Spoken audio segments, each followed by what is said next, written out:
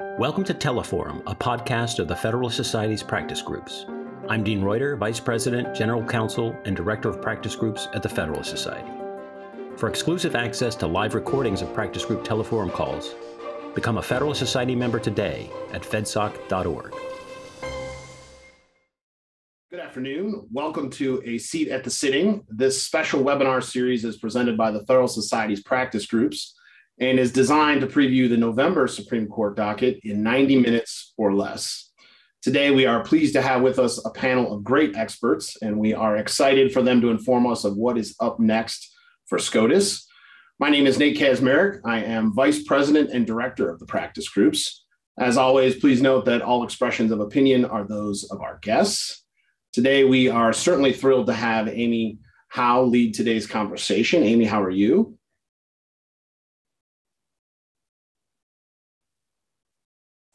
Doing well, thank you. Very good. Amy is well known to our audience as a co-founder and now independent reporter for SCOTUS Blog. She blogs at her own website, How on the Court. Prior to September 2016, Amy served as editor and reporter for SCOTUS Blog. Before full-time blogging, she served as counsel in over 24 merits cases at the Supreme Court and argued 2 cases there. She has co-taught classes on Supreme Court litigation at Stanford and Harvard Law Schools. Amy is a graduate of the University of North Carolina and holds a master's degree in Arab Studies and a law degree from Georgetown University. Full bios for Amy and our entire panel are available on our website and the promo emails we sent out for today's program. In a moment, I'll turn it over to Amy. Once our panel has thoroughly covered the upcoming cases, we'll go to audience Q&A. So please prepare the difficult questions that you'd like to ask them. Audience questions can be submitted via Zoom, the Zoom Q&A function, and we'll do our best to address as many of them as time will allow. With that, thank you everyone for being with us this afternoon. Amy, the floor is yours. Thank you so much, Nate, and thanks to the Federalist Society for inviting me to moderate this panel. I think you can say this about pretty much every argument calendar this term, which is full of blockbusters, but this is a really interesting argument session, and we're very lucky to have an all-star panel here to discuss it. I'm going to start by briefly introducing our panel and the cases that they will focus on, and then we'll dive in one by one. So we have Allison Soman, who's going to cover what's known as colloquially as the affirmative action cases, Students for Fair Admission versus Harvard College, and Students for Fair Admission versus my alma mater, the University of North Carolina. Elise Dorsey is going to cover Axon versus Federal Trade Commission. Peggy Little will cover Securities and Exchange Commission versus Cochrane. And Jennifer Weddle will cover the Indian Child Welfare Act cases. We are, as Nate said, looking forward to your questions. Please feel free to submit them at any time in the Q&A function on Zoom. And so let's go ahead and get started because we have a lot to talk about. I'm going to go through the cases in the order in which the court will hear them. So we're going to start with Students for Fair Admission versus Harvard College and Students for Fair Admission versus the University of North Carolina at Chapel Hill. They are, as many of you I'm sure know, challenges to the consideration of race by Harvard and UNC in their admissions process. The challengers have also asked the justices to overrule Grutter versus Bollinger, the Supreme Court's 2003 decision holding that the University of Michigan Law School could consider race as one factor in its admissions process as part of its desire to have a diverse student body. So Allison Soman is going to cover the case for us. She is a lawyer for the Pacific Legal Foundation. Before that, she also worked as a special assistant and counsel to Gail Heriot, a member of the bipartisan U.S. Commission on Civil Rights. And she followed an amicus brief supporting the challengers in this case. So Allison, please take it away. Thank you so much for that kind introduction, Amy, and thank you to the Federalist Society for inviting me. As Amy nicely set up, I'm here today to address 2 cases that challenge the legality of race preferential admissions, as Amy again said, one against Harvard University and one against the University of North Carolina. The question at the heart of both cases is simple. Should students applying to a college or university be admitted or rejected solely based on their academic or other qualifications for attendance? Or should the university be permitted to use their race as a plus or minus factor in their decision-making? In almost every other area of government decision-making, the answer is simple. No, the government isn't allowed to use race. It's not really surprising why we have that rule. There has been a long and insidious history of the misuse of race in government-based decision-making, and it's not surprising, therefore, that the Constitution has been generally interpreted to prohibit the use of race by decision-makers. Similarly, the Civil Rights Act prohibits recipients of federal funding who aren't themselves part of the government but receive federal money to not use race in their decision-making process. There are some exceptions, but they've historically been very limited. They must be compelling, to use the doctrinal term, and they've been carefully circumscribed to particularly significant areas, such as, for example, national security. These race preferential admissions cases have therefore never really fit with the rest of the Supreme Court's equal protection jurisprudence. So it's not surprising that they're headed back up to the High Court again. Today, I'm going to talk a little bit about how we got here. I'm going to pick apart the court's leading opinion regarding race preferential admissions, Grutter versus Bollinger. I'll talk a little bit about what I think the court might do and why these cases are important, even for other areas of government decision-making. Grutter versus Bollinger went up to the Supreme Court in 2003. It was joined with a twin case, Gratz versus Bollinger. Gratz involved the University of Michigan undergrad, where a point system was used. Students who came from certain favored racial groups received a set amount of points when edging their applications forward. I want to be clear, this was not a small thumb on the scale. This was not a small edge. It's what one of my former Civil Rights Commission colleagues referred to as an anvil on the scale. The bonus given for race in the University of Michigan undergrad was the equivalent of adding about a full point, moving from a 3.0 to a 4.0 added to one's high school GPA. The bonuses given for race in the Grutter case were similarly large, but they weren't officially given in the same amount to each applicant. Supposedly, admissions officers were using race flexibly, but in practice, admissions officers almost always use their discretion in the same way to give the same size preference to applicants from a particular racial group. Justice Rehnquist, in his dissent in that case, really picks apart the numbers and shows what's going on. Nonetheless, despite what I and other observers has perceived as the similarity between these two cases, the court handled them differently.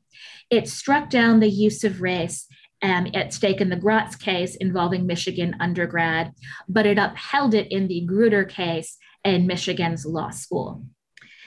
Grutter is kind of an odd opinion, even to supporters both in the general public and in academia who like its results.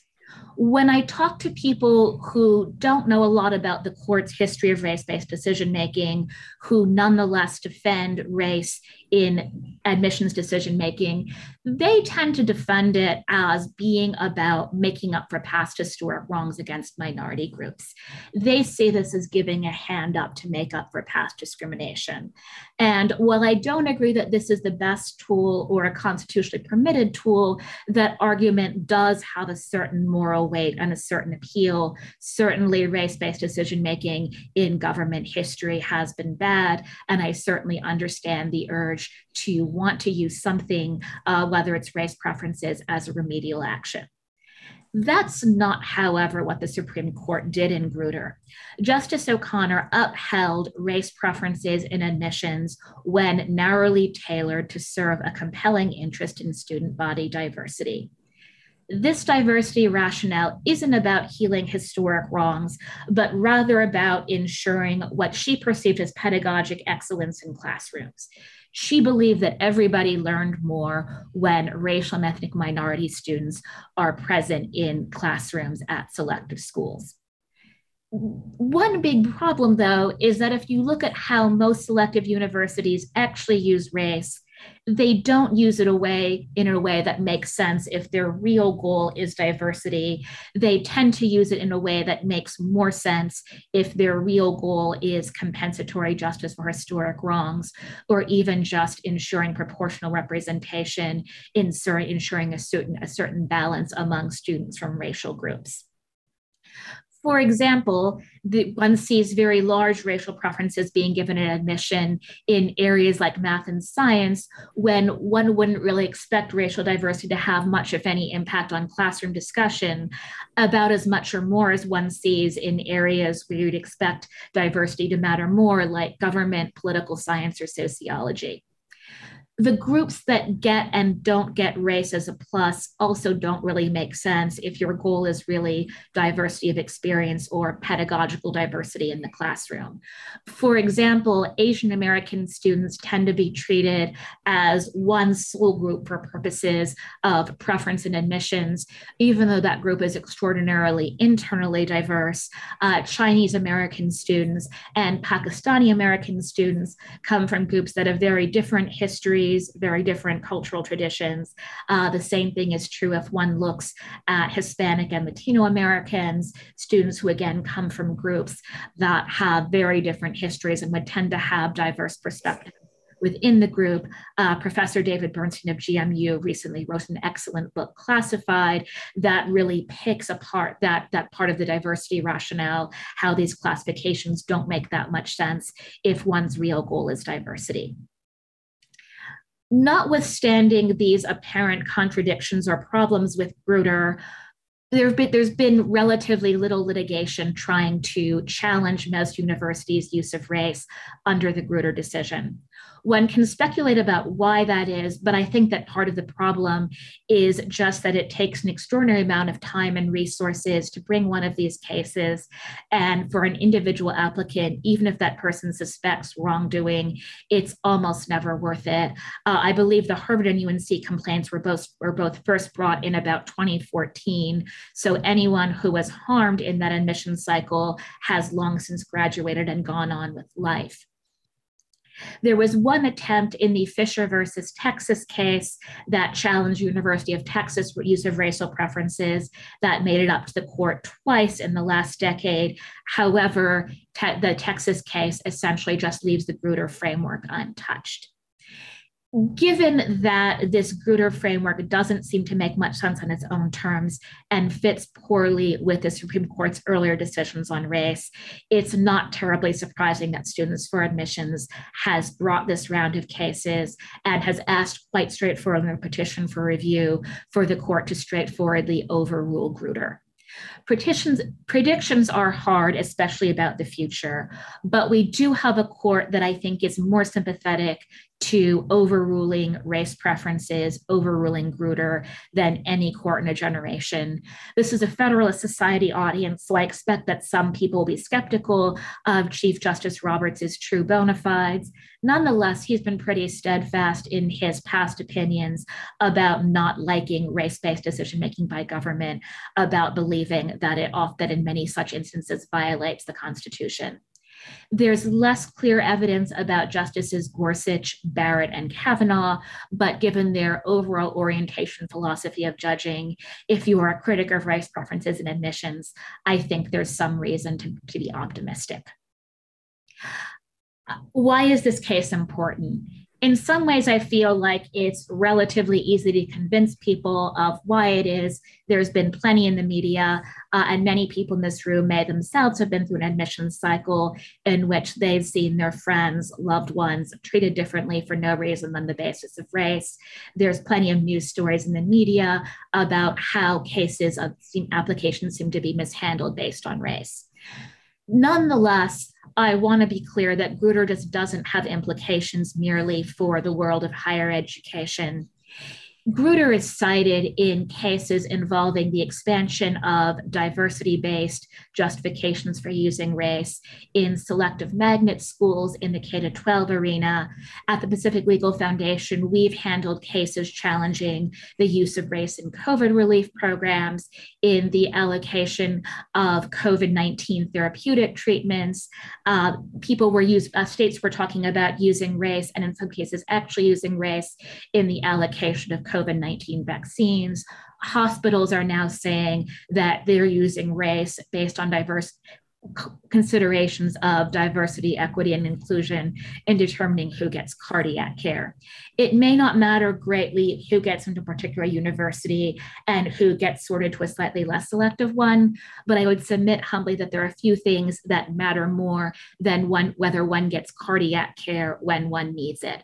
So if the court doesn't cut back on race-based preferences in admissions in this case, one can expect to see the expansion of Grutter into many different areas of government-based decision-making, and one should find that indeed troubling.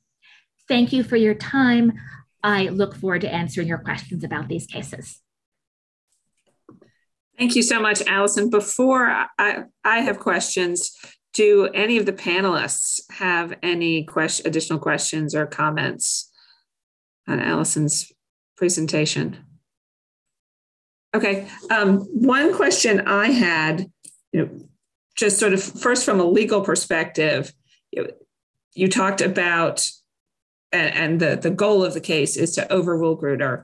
What are some of the other ways that this case could play out in terms of some of the other results that the court could reach? So the court could try to cut back on the widespread use of race-based preferences without straightforwardly overruling Grutter. They could say that Harvard is in violation of Grutter, even if it stands untouched. One thing that's interesting that I would be happy to draw out more in response to future questions, both of these cases involve discrimination based on race against Asian American students. Occasionally, if one wanders onto popular media, you will hear criticism of race preferences be accused of being about preserving white privilege, which is somewhat ironic given that at many selective universities, it appears that the group that's discriminated against the most is actually Asian Americans. So the court could say that Harvard and UNC are unfairly discriminating against Asian Americans, even under Grutter, but leave the framework untouched. I think that would be important since there is often unfair discrimination against Asian Americans by these selective schools. It does concern me, though, that if the court tries to cut back on Grutter without overruling it, that schools are just going to easily find ways to circumvent that. And so the status quo of widespread discrimination would just stick in place and nothing will really change. The Constitution and civil rights laws will largely sit unvindicated. One thing that Justice O'Connor, in her opinion, for the majority in Grutter said was that, essentially, and I'm paraphrasing here, the country has come a long ways since our decision in Bakke versus Board of Regents.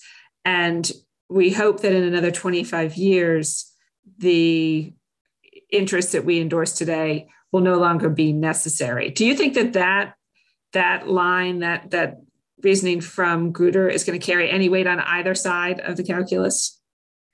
So I do think that line is important in articulating a limit on Grutter's reasoning. This precedent wasn't expected to live forever. It was something that was supposed to wither away as race relations improved. There was apparently an op-ed in the New York Times this morning suggesting that some interpret it differently as giving an extra 5 years for universities to get their act together before race preferences can reasonably be challenged.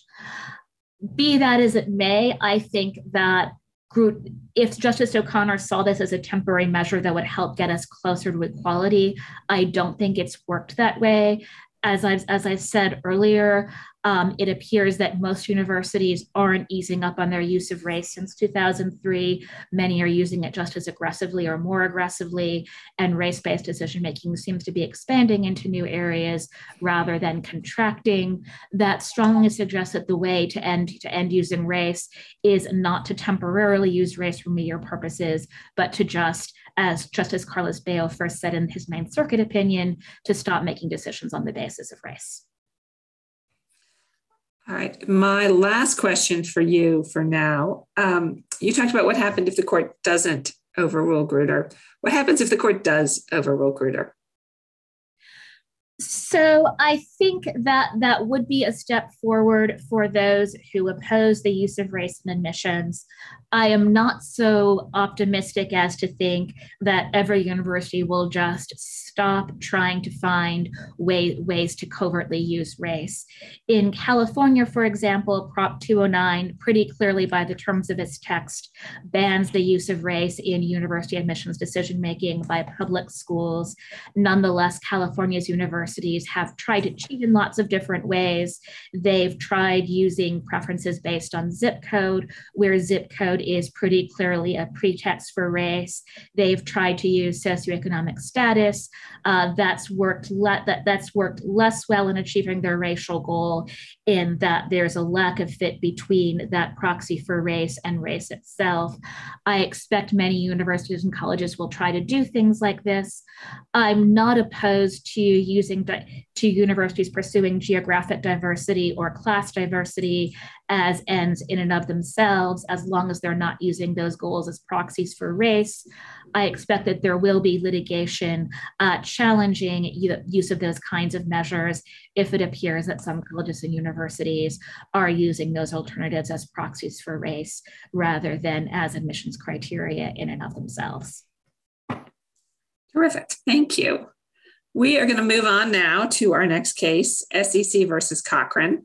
This is a case brought by an accountant who was the subject of administrative proceedings alleging that she had failed to comply with federal accounting standards. So Peggy Little is going to talk more about it, but briefly, the question before the court now is whether federal district courts have the power to consider claims challenging the constitutionality of the SEC's administrative law proceedings. Peggy Little, who's going to focus on this case for us, is the senior counsel at the New Civil Liberties Alliance. She has over 3 decades of experience as a trial and appellate litigator on a wide range of topics with clients ranging from individuals to Fortune 500 companies, Fortune 50 companies. Peggy, please take it away. Thank you, Amy. Thank you for having me here. You correctly stated the question presented in Cochran, but and this is also true of Axon. I think there's another aspect of the case that doesn't get much attention, and it's whether people are able to challenge the constitutionality of their administrative law judges before the proceeding takes place or after. And that's a critical distinction to understand, because the way the SEC and most administrative agencies involved in these litigations would like to have it happen is that you have to go through the proceeding. You might have to have the administrative law judge issue an initial ruling on his or her own competence to sit and preside over your case. And then you have to wait till there's a decision and then bring the issue up on appeal to the circuit court that would apply in your case or in the DC circuit courts. That's actually insane because if you have an unconstitutional adjudicator, you need to be able to raise that before the proceeding takes place. And in order to understand Cochran, and I think Axon too, you have to understand two other cases. There was a blockbuster case in 2018, Lucia versus the United States. And in that case, or rather SEC, and in that case, Ray Lucia challenged the appointment of his administrative law judge. And he had to fight it all the way through the agency, through the commission review, where he got 2 dissents, by the way, in his favor. He went to the DC Circuit, the DC Circuit split, and only at the Supreme Court did they reach the question that his ALJ had not been constitutionally appointed. In addition, the Solicitor General in that case made the argument that the ALJs had too many removal protections. They were too insulated from removal. The court declined to take that issue. But as Justice Breyer pointed out in the Lucia decision, that's embedded in the appointments case. And so what we're seeing is the follow-on to Lucia. The ALJs have been determined by the Supreme Court to be officers of the United States that have to be properly appointed. And the question that is in Cochran and Axon is whether those judges are too insulated from removal by the president, and then whether you can raise that issue in federal district court before the constitutional proceedings take place. The second case that needs some explication before we can get into the merits of Michelle's case is called Free Enterprise Fund. And in that case, the Supreme Court decided unanimously that there was jurisdiction to hear a challenge to the PCAOB on their removal protections. So Free Enterprise Fund, for purposes of this litigation, provides not only the rule of decision on jurisdiction, and it provides that rule of decision unanimously, but also provides the rule of decision on the question of undue removal protections. Free Enterprise Fund held that only one layer of removal protections was permissible. And the SEC ALJs have at least 3, as I count them, layers of removal protections. So understanding that those precedents are out there is key to understanding this litigation. Now, let me tell you a little bit about Michelle Cochran. She is a feisty Texas accountant who was in the job from hell. She had a terrible boss who apparently was also dishonest. So in 2013, she quit her job. He wouldn't let her finish her audits. It was just a terrible situation. And that situation was acknowledged in the SEC ALJ's opinion. So 3 years after she walks away from this job, as any self-respecting person would do, she gets slapped with an SEC case, mostly going after her boss, but he settles and they chase Michelle for ancillary charges. These are what are known as paperwork violations and whether her audits had been completed. She went before an administrative law judge that was the same one that was in Ray Lucia's case, and he slapped her with a $22,500 fine, but also suspended her license to practice for 5 years, which is devastating to someone who has worked hard to get a CPA and needs to support their children and not be delicensed for those periods of time. I would also note that those penalties, once they're assessed, they are a lifetime smear on your reputation. And it's very difficult, not only to get a job as a CPA, but to get any job at all. But before Michelle's decision could become final, she was informed that the Lucia decision had come down, and over 100 cases at the SEC got set aside because of the fact that their adjudicators had been unconstitutional. That sounded like good news until you realize that she now has to go through the proceeding all over again before a different ALJ. And that different ALJ still has unconstitutional layers of removal protections. So Michelle came to the New Civil Liberties Alliance, where I worked at the time in 2019. And we brought suit in federal court on her behalf to stop her from having to go through a second proceeding before judges who were still unconstitutionally insulated from removal. The district judge, following what was at that point 5 circuits courts of appeals, felt he could not recognize her right to raise the removal violations in the court. But he said the following when he dismissed her case. The court is deeply concerned with the fact that the plaintiff already has been subjected to extensive proceedings before an ALJ who is not constitutionally appointed. She should not have been put to the stress of the first proceedings, and if she is correct in her contentions, she again will be put to further proceedings, undoubtedly at considerable expense and stress, before another unconstitutionally appointed administrative law judge. And it's the illogic of forcing people to wait till the proceeding is over before they can challenge the constitutionality of their adjudicator that the judge was putting his finger on. So we brought suit in federal court. We lost, and the judge dismissed the case because of the 5 circuits against us. We were able to get a stay at the 5th Circuit, which was a good sign. We lost 2-1 with a good dissent in the 5th Circuit. And then the 5th Circuit, sitting en banc, ruled 9-7 in Michelle's favor. So the case is not only whether you can raise the defect in your administrative law judge's qualifications to rule in your case, but when. So this was a very exciting development. The 5th Circuit opinion is a fascinating read, not just the majority, but also the concurring opinion. And we are hoping that the fact that the court is accepted cert on this, that we will be able to turn this irrational ship around. I think it was Justice Scalia who once said, you know, having case law and precedent for you is great. Having doctrine for you is great.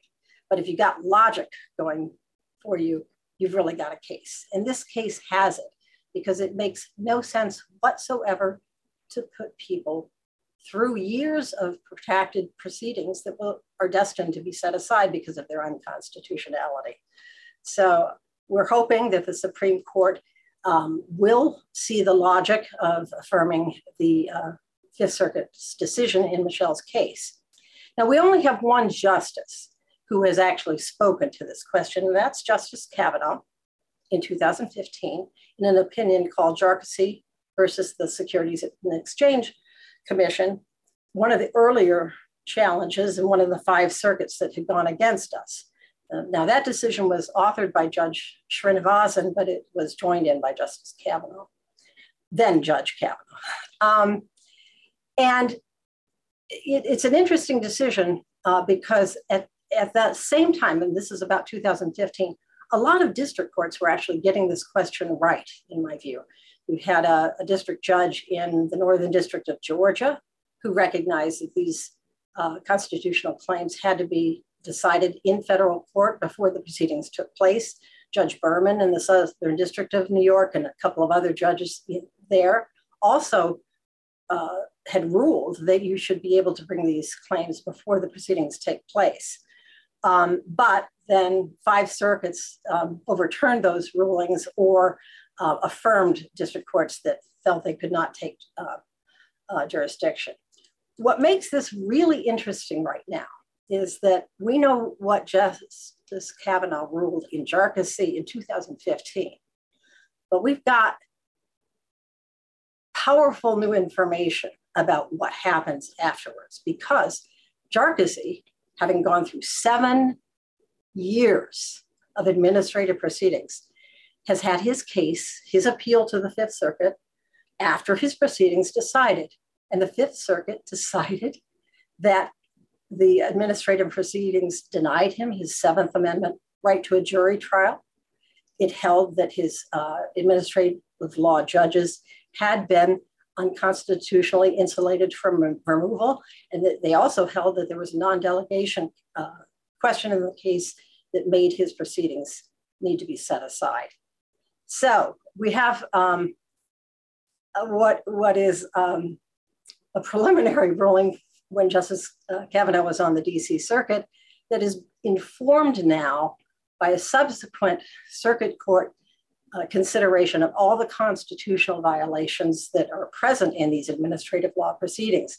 And we are hoping that the Jarkissi decision will inform the court in terms of how insane this is for people to go through years of proceedings that ultimately get set aside. One of the things that I found when I was arguing this before the en banc Court of Appeals was I recited to them that Michelle had been in the administrative maw for at least 5, maybe 6 years. Ray Lucia was stuck in that administrative jungle for 8 years. Jarkissi, 7 years. A guy named David Bandemir in the 10th Circuit had been in that administrative proceeding for 10 years. I honestly don't think the judges had any understanding or knowledge that people get stuck in these proceedings that last so long. The average time from filing to decision in a federal district court hovers around 2.5 years. And I know that includes settled cases, but still, there's a huge disparity between the time it takes to get an administrative proceeding decided. So that is one of the many compelling factual things that we had developed in some of our amicus briefs in Cochran, filed by Ray Lucia and George Jarkissi, amongst others, in terms of how long these proceedings take place. One of the contributing factors to the length of those proceedings is that the SEC's deadlines get strictly enforced against the respondents, and they keep giving themselves extensions, even when the rules require them to rule within a certain number of days. They give themselves extensions that go on for years. Now, why is all of this important? It's important because in the agencies, they enact thousands of rules every year. Sometimes those rules, as in Ray Lucia's case, are made up out of whole cloth by the administrative law judge. And that is, by the way, what 2 SEC commissioners said in Ray Lucia's appeal. So you have these thousands of rules that sometimes are made up by the administrative law judges. Then the prosecutor is by the agency, and the judge is then employed by the very agency who is prosecuting him. That is a concentration of power that our Constitution does not permit. And so this is important so that people can get into a real court before a real judge with the constitutional protections that the Constitution requires.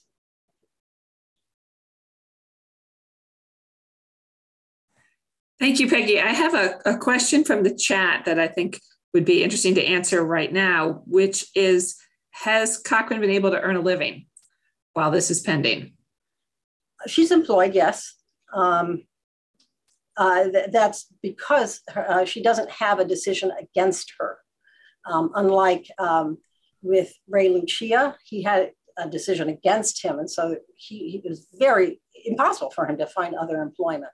So Michelle is in a slightly better position because her proceedings got vacated. So if someone does a job search on her, then they're not going to turn up that she has a securities law violation.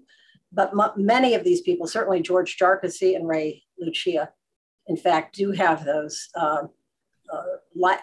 smears, really, if they have not been treated fairly in the proceedings that last a lifetime and make them unemployable. And then I'm just curious, actually, like, what is the government's response when you raise, either the legal question or the practical question that you've raised about how long this can go on? Well, in my opinion, it's quite illogical. What they say is the structure of the statute, which, by the way, argues strongly in our favor if you read the statute correctly. Okay, there's nothing in that statute that precludes either implicitly or explicitly federal court jurisdiction for constitutional claims. But they misread the statute and say, well, if you have a final decision from the administrative proceeding, then you have to bring that to the circuit court. That's correct, but there's no final decision here. And so they take that language and assume that it applies from the start of the proceeding against the party to the end, and it simply does not. There's no textual support whatsoever for the SEC's argument. Thanks so much, Peggy. We are going to move on now to Axon Enterprises versus Federal Trade Commission. This is a case brought by a company that makes body cameras for law enforcement, and it ran into antitrust issues when it tried to acquire a competitor. And so it's a very similar question. The question in this case is whether the district court has the power to review constitutional challenges to the FTC structure. Elise Dorsey is going to discuss the case for us. She is a partner in the Washington office of Kirkland & Ellis, where she works on antitrust and competition issues.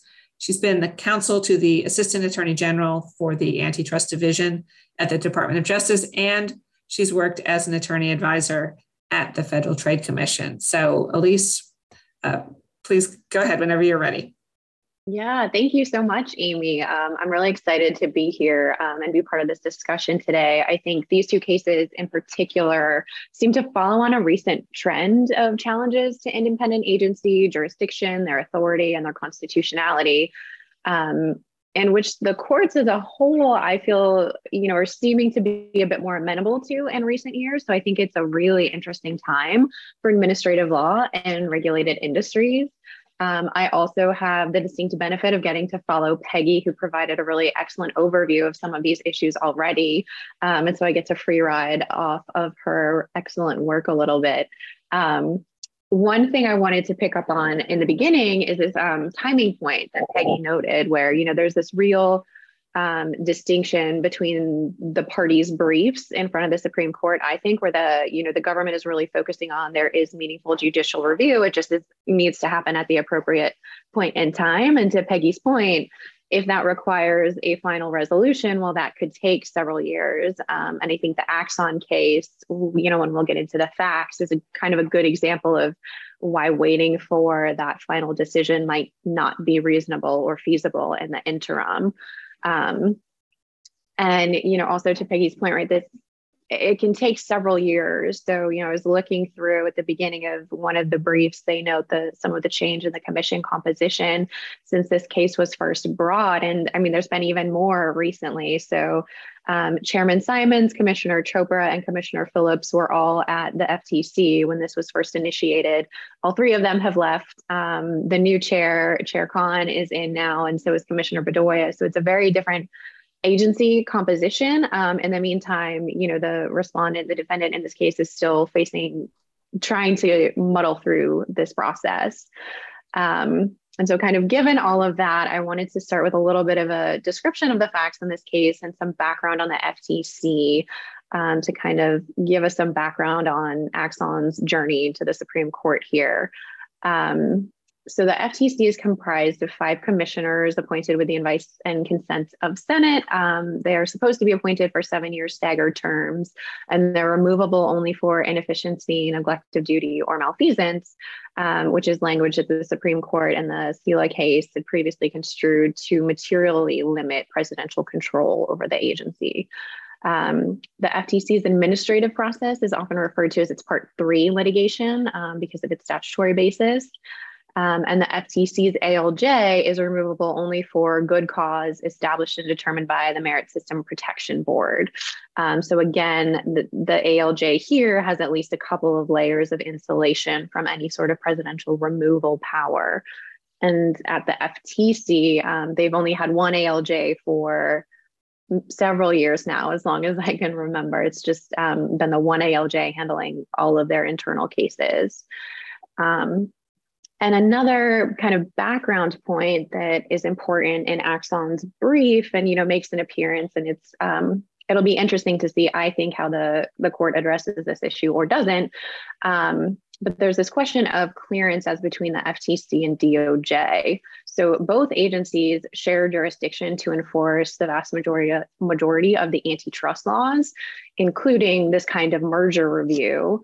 And how Axon got in front of the FTC as opposed to the DOJ is really a black box. It's pretty unclear from the outside.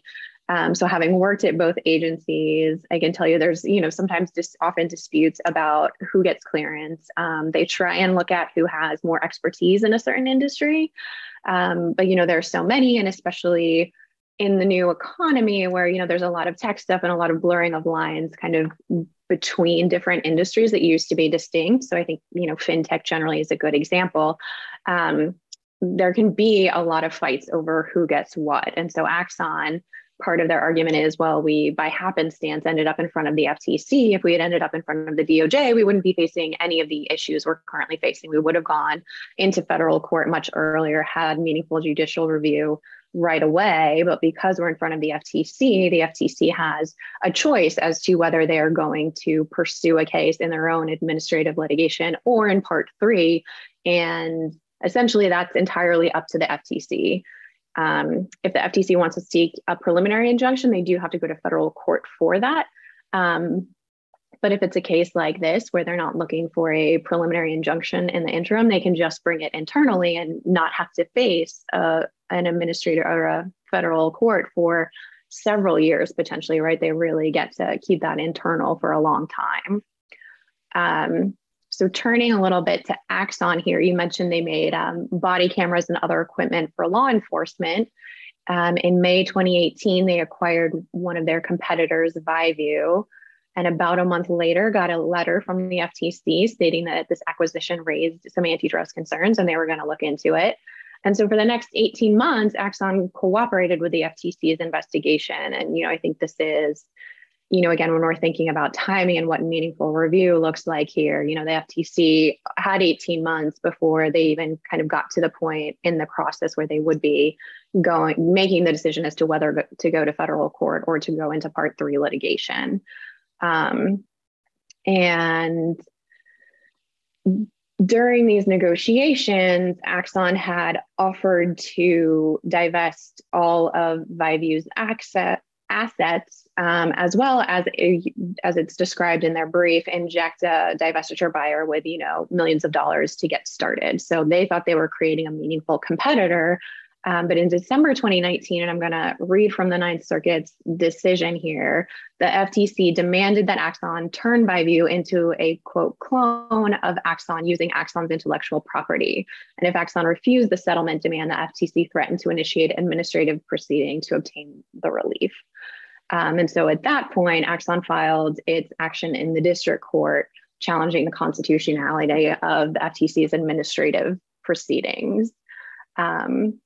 And so I think that's, pretty significant here because, again, one of the things we're looking at is, what kind of relief could they actually get in federal court if they had to go in front of, not just a potentially more favorable internal ALJ, but to,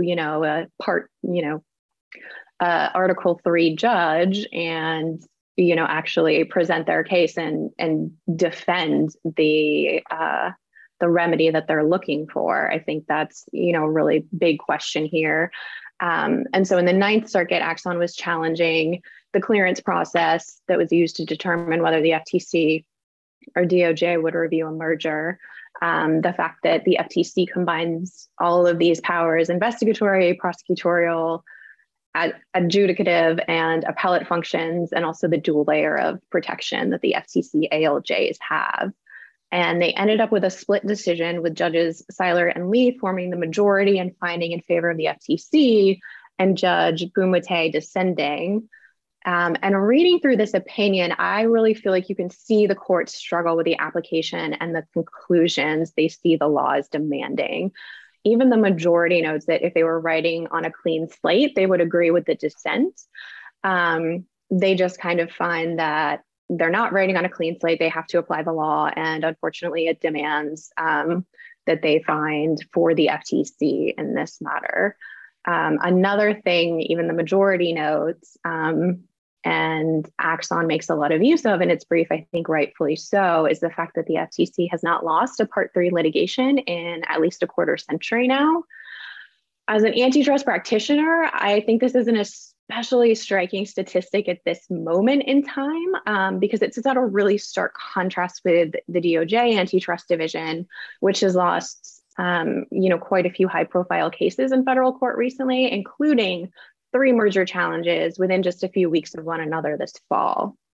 And so if you're looking at kind of the disparity between what happens when the agencies go to federal court versus what happens when the FTC takes it internally, you see a bit of a disconnect that I don't know that there's a good explanation for. Additionally, of note here is that the ALJ at times over these 25 years has actually found against the commission and dismissed complaints during the time period, only to have the commission come in and overturn his findings and rule for the commission. So when we talk about, the deck being stacked against defendants and in this internal process, I think that's the perception is that's a real concern and a real issue. I think that's, I kind of wanted to wrap it up here and, take any questions or further discussion. Fantastic. Thank you. There are questions. I want to make sure that Jennifer also has time to talk because although she's theoretically covering one case, she's actually covering 4. So I'm going to turn it over to Jennifer Weddle to talk about the 4 consolidated cases that go by the name of Holland versus Brackeen involving the Indian Child Welfare Act. And then we will come back and have more questions and more discussion. So Jennifer, take it away, please. Thank you, Amy. So nearly 50 years after its enactment by Congress in 1978, the Indian Child Welfare Act is back again at the U.S. Supreme Court in 4 consolidated cases that are collectively known as Brackeen, which is the name of an adoptive couple challenging the statute. This is the court's first revisiting of ICWA, as it is generally known, since its 2013 5-4 holding in a case called Adoptive Couple versus Baby Girl. Many of you may remember that case drew a lot of national and social media attention, ripping away an Indian child from her Indian father after she had been with him for years, finding that ICWA's preference for the Indian parent, who had relinquished his parental rights while serving in the military, later changed his mind and later was successful in petitioning South Carolina court and at the South Carolina Supreme Court in getting custody of his daughter.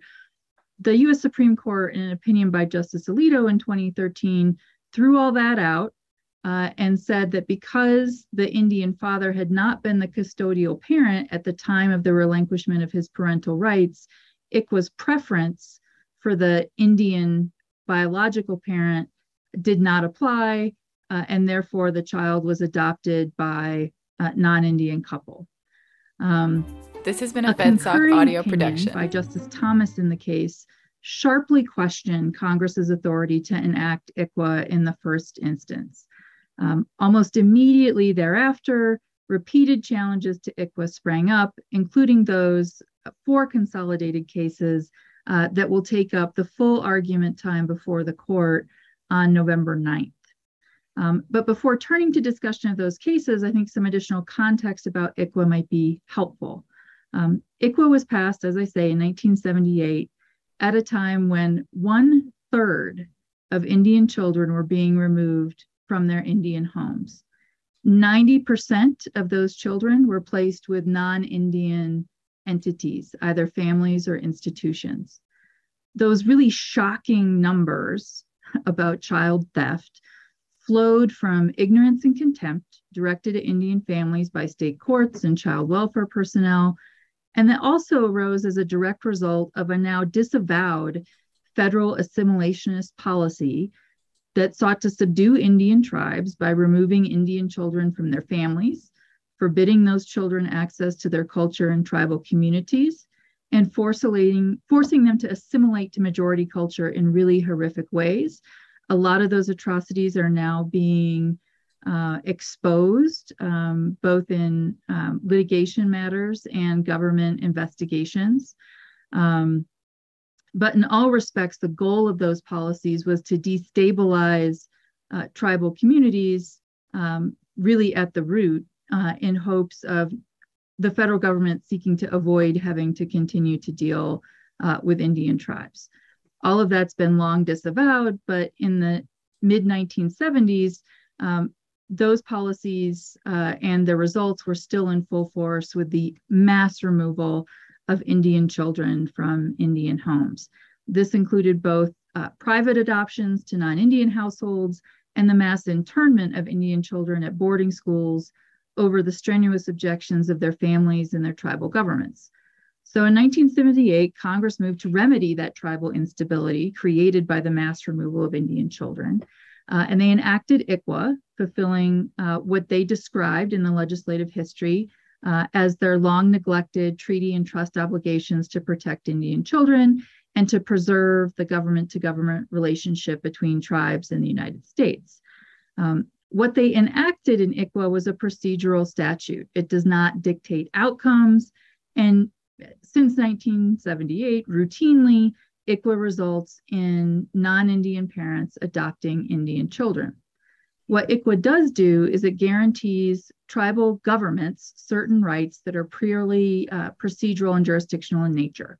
This includes exclusive tribal court jurisdiction over reservation domiciliaries, presumptive tribal court jurisdiction over non-reservation domiciliaries, rights to intervene in state court proceedings, notice requirements that must be provided to tribal governments when an Indian child is involved, rights for that tribal government to petition for state court redress, and rights to obtain records, among some other things. So what is all the fuss about?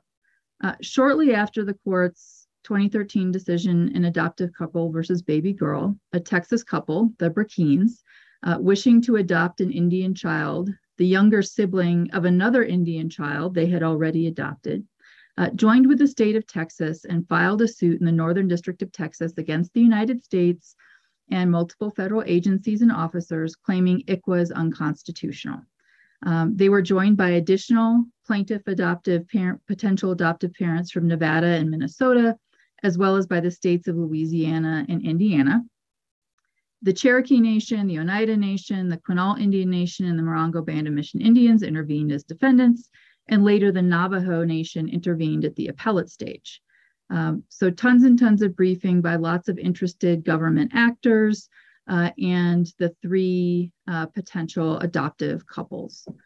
Judge Reed O'Connor held at the district court level that much of ICWA was unconstitutional, but ultimately the U.S. Court of Appeals for the Fifth Circuit threw most of that decision out in an en banc ruling in 2021.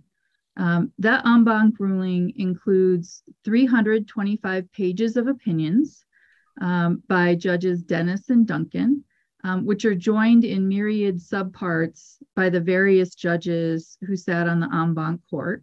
And I say this in short and with respect, the Fifth Circuit decision is a hot mess. And the Supreme Court may have taken up these four cases simply to admonish the Fifth Circuit not to do this to them again, because trying to make heads or tails out of what's in the 325 pages of plurality opinion is quite a chore. The Court of Appeals affirmed the district court on some of the holdings that specific sections of ICWA violated the Fifth Amendment's equal protection guarantee and the 10th Amendment's anti-commandeering principle. Specifically, the Fifth Circuit, in an equally divided court, affirmed the district court's holding that ICWA's preference for placing Indian children with other Indian families, the third ranking choice in ICWA, ICWA's order of preference, and the foster care preference for licensed Indian foster homes violated equal protection. The Court of Appeals also concluded that the 10th Amendment's anti-commandeering principle was violated because ICWA's active efforts and qualified expert witness provisions and record-keeping requirements violate the anti-commandeering principle. Finally, the Fifth Circuit held that certain provisions of the ICWA final rule violated the APA. The United States, the tribes, Texas, and the non-Indian adoptive parents all filed petitions for certiorari, and the court granted all four petitions. In the cases, Texas and the non-Indian prospective adoptive parents argue that Congress acted beyond its Indian Commerce Clause power in enacting ICWA, and that ICWA creates a race-based child custody system in violation of the Equal Protection Clause, and that ICWA violates the anti-commandeering doctrine. Texas also argues that ICWA's implementing regulations violate the non-delegation doctrine by allowing individual tribes to alter placement preferences enacted by Congress. The United States and the tribes and 23 amici states argue that Congress has the authority to enact ICWA, that ICWA does not violate the anti-commandeering doctrine, that ICWA does not violate the equal protection doctrine, and that Texas's non-delegation challenge should be rejected. There are dozens of amicus briefs on both sides, including a brief filed on behalf of 497 Indian tribes. That's nearly all of them. And then 62 tribal and Indian organizations, as well as, like I say, 23 states intervening on behalf of the or filing amicus briefs on behalf of the United States as well.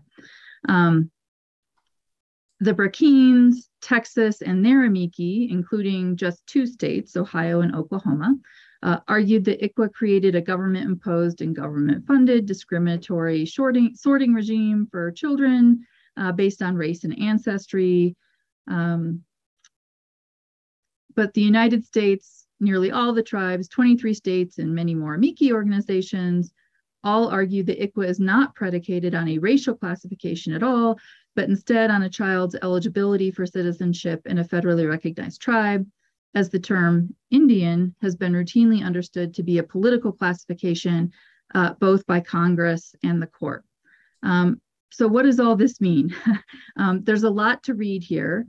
If you read only one brief in these 4 cases, I would suggest the brief of the National Indigenous Women's Resource Center, which connects the dots on the court's longtime understanding of the term Indian as a political classification and the link of that understanding to the court's Indian country law enforcement and criminal jurisdiction jurisprudence. As Justice Gorsuch framed the majority's ruling in last term's Oklahoma v. Castro Huerta decision, Texas's argument that Indian is a racial classification is both ahistorical and a mistaken statement of Indian law. The court's 1974 decision in Morton versus Moncari, which I know is also cited in the Harvard cases, is the seminal case on this. And there the court upheld the Indian Reorganization Act of 1934's Indian preference in federal hiring, finding that Indian was a political classification and not a racial one, and that the preference for Indian hiring was rationally related to the United States' conduct of its government-to-government relationship with Indian tribes, providing services through the Bureau of Indian Affairs. That's another interesting note on this case. There's a raging point-counterpoint debate happening between legal historians Robert Nadelson and Greg Oblofsky, both frequent Federalist Society contributors. A full vetting of that war is beyond the scope of this talk, but this debate among the historians is really significant because Justice Thomas relied on Professor Nadelson's work in his 2013 concurring opinion in Adoptive Couple versus Baby Girl, and that work has subsequently really been honed by Professor Oblofsky, which Professor Nadelson does not appreciate. I would also commend to you Professor Oblofsky's amicus brief here in support of the United States. It's truly a masterwork detailing the changes made to Indian policy in the Constitution, stepping away from the disastrous Indian policy experiments that had been in the Articles of Confederation. There's about 16 different issues in these cases, including standing and redressability issues, given that 2 of the 3 couples have adopted the Indian children they sought to adopt, and the 3rd Indian child has been adopted by her biological grandmother. As to the anti-commandeering issues, whatever commandeering there is seems to be tolerable to states, with 23 offering very full-throated support for ICWA and only 3 opposing it. ICWA has been generally easily implemented by states in the almost 50 years of its existence. But here we also have the reality that 3 of 9 justices are adoptive parents themselves or have an adoptive parent sibling. There's a lot of empathy and experience with this subject matter on the court. And that's overlaid with the context that the court continues to struggle with the role of tribes in our modern federalism. And we'll have to see whether they follow history and precedent or chart a new course, or if they just express their displeasure with 325 pages from the Fifth Circuit.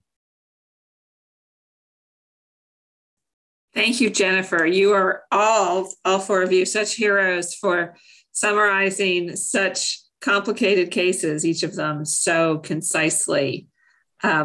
I was in such a hurry to hear from Jennifer that I forgot to introduce her properly. She is a shareholder in the Denver office of Greenberg Traurig.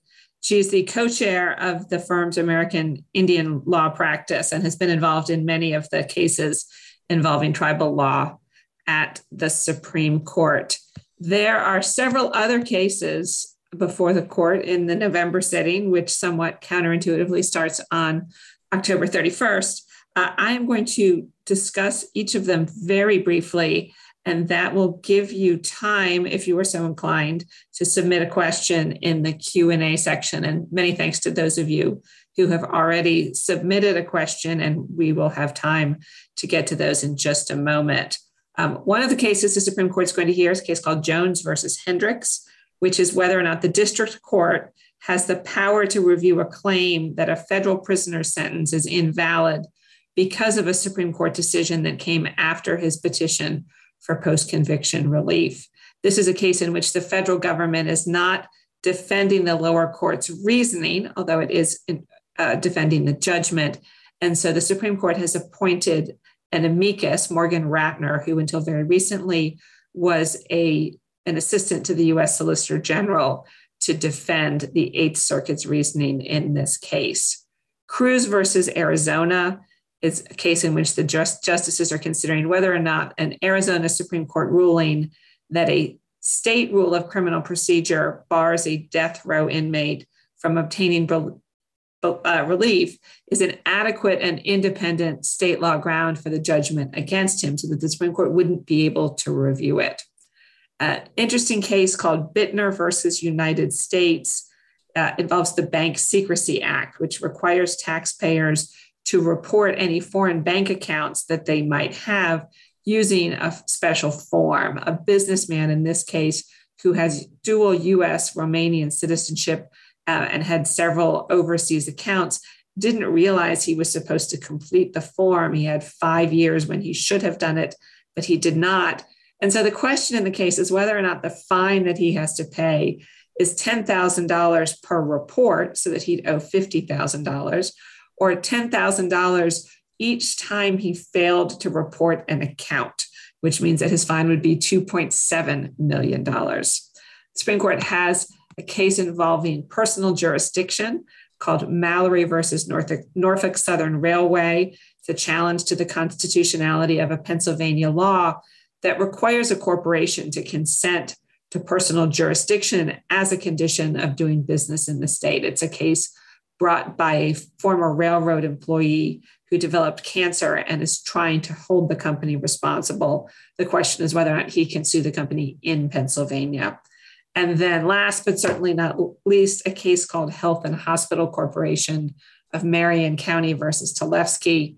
This is a case about whether or not federal laws that are enacted using Congress's spending clause power allow a plaintiff to file a federal civil rights claim for their violation. So let me go ahead and take a look. There were already several questions in the chat. Let me see if we have more. This is a question that could go, I think, to both Peggy and to Elise. This is a question about whether or not the independence of the ALJ is salvageable on the unitary executive theory. And if it's not, what about other appellate administrative bodies such as the IRS's appeals division?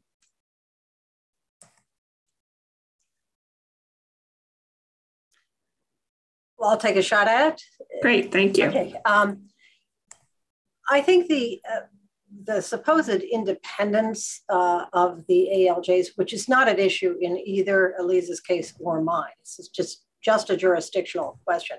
So I'm traveling a bit far afield, but on the removal protections, I think the idea that if you pile them on, the ALJs are going to somehow be less inclined to rule as their employer would want them to do is really a fiction.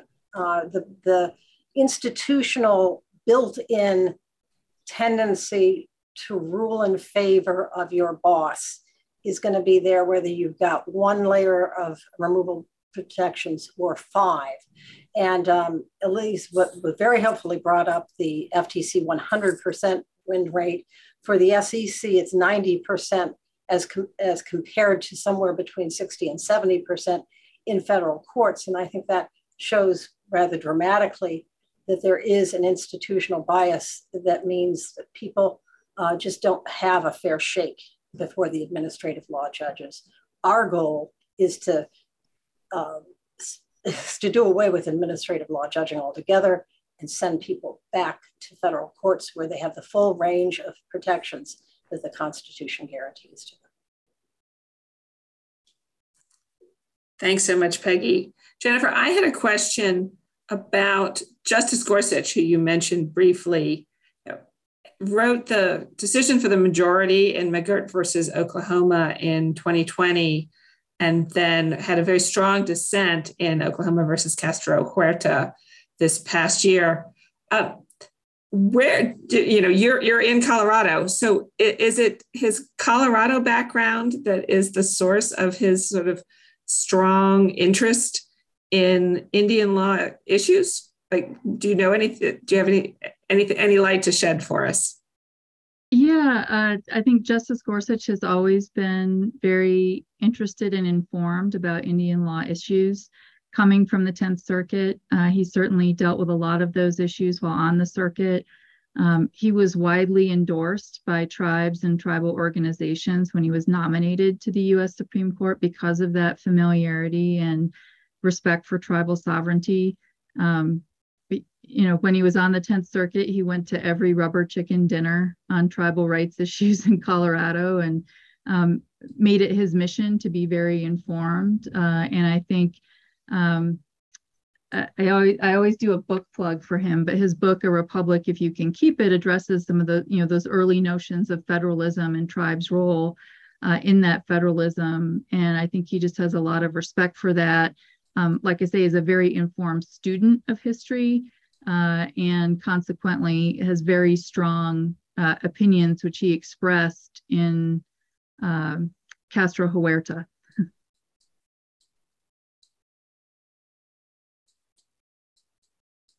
Thank you. I had muted it because my dog was barking downstairs, but fortunately he has stopped.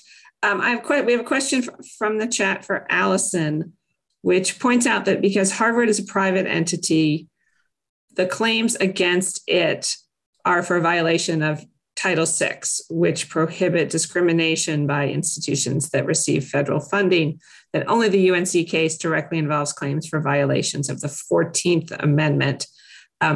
Having said that, the claims against Harvard under Title VI present constitutional issues because of the previous decisions reading Title VI to impose the same constraints on funding recipients that the 14th Amendment imposes on states. And so the question is, which would be the heavier lift for the justices, to resolve the case by reversing Grutter's 14th Amendment precedent, or to resolve the case by reversing those other cases equating Title VI's requirements to those of the 14th Amendment? So that's a good question. The questioner is correct that the University of North Carolina case is brought under the Constitution and that the Harvard case is brought under Title VI, and that while the court read the Equal Protection Clause and Title VI as prohibiting exactly the same types of discrimination in the 1976 Buckey case, there are some experts who question whether that was appropriate. There is some originalist scholarship that pushes back on the idea that the Equal Protection Clause doesn't allow so-called remedial discrimination. There's at least one originalist brief that's been submitted to the court that makes that argument. I personally don't find its logic fully convincing. First of all, it doesn't really take on state-based discrimination or institution-based or discrimination that would be occurring by state universities or equivalent state governments. The cases where the framers of the 14th Amendment allowed race discrimination that they cite seem to be focused on the federal government, which is a different animal for 14th Amendment analysis purposes. They also seem to look mostly at legislation legislation, as I understand it, that's targeted at freedmen. And while that class is highly correlated with race, it's not exactly the same thing as race-based relief itself. For example, the children of free Blacks who were living in the North at the time, and their children presumably not have been eligible for relief aimed at freedmen despite their racial status. So it's possible that the court could choose to take that route as interpreting Title VI as prohibiting this type of discrimination, whereas allowing some flexibility under the Protection Clause.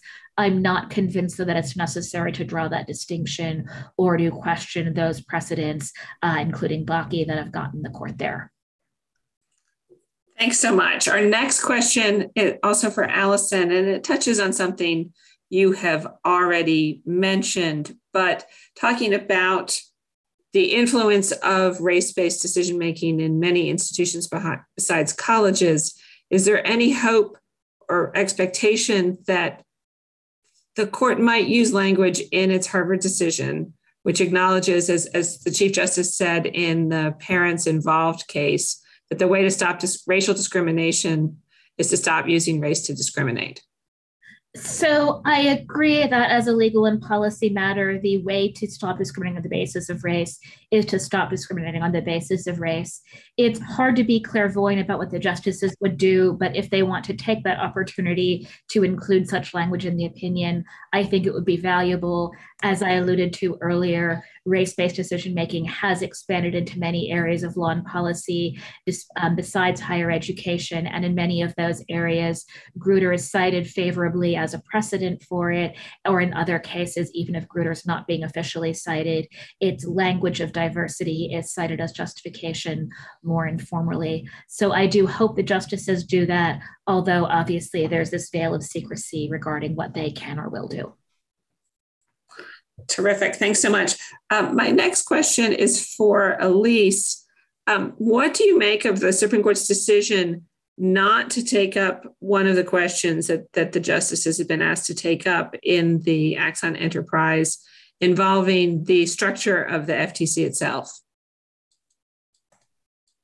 Yeah, that's a good question. You know, as I alluded to kind of at the beginning of the conversation, it's a time when a lot of different aspects of independent agencies are kind of under fire. I think, you know, in this sitting, it really made a lot of sense with the Cochran case for them to take up the issue that they did, and maybe start there and see how it goes. I guess I'm trying to stay optimistic as to, you know, their willingness to consider that a little later on down the road after they've maybe had a chance to work through some of these earlier decisions and see how that fits in. Because I think questions like this is to, you know, if you're a party, when can you actually go to federal court and get relief there, might play into how the court sees the constitutionality of the agency more broadly. Because, you know, I think the checks and balances, it kind of matters how the things all fit together and work together as a whole.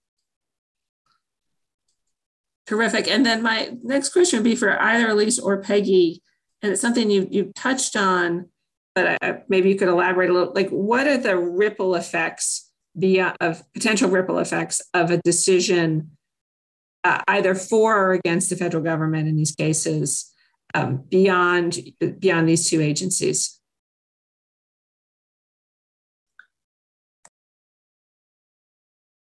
I'm happy to jump in.